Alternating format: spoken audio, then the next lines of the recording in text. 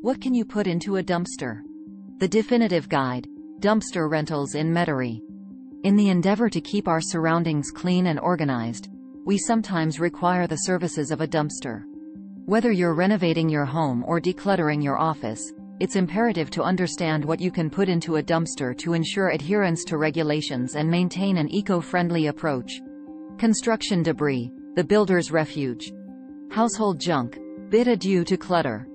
Yard waste, cultivate a greener tomorrow. Hazardous materials, handle with care. However, materials should not be thrown into a dumpster due to their potential to cause harm. We must exercise caution and follow proper disposal methods for hazardous materials to ensure the safety and well-being of our community. Best practices for dumpster use. Conclusion. The path to responsible waste management. Dumpster rental FAQ. Furniture such as sofas, chairs, and tables can be placed in a dumpster. Certainly, yard waste, including leaves, grass clippings, branches, logs, and shrubs, can be placed in a dumpster. Schedule timely pickups. Ensure that the dumpster doesn't overflow by scheduling regular pickups. Your ultimate solution for dumpster rentals awaits.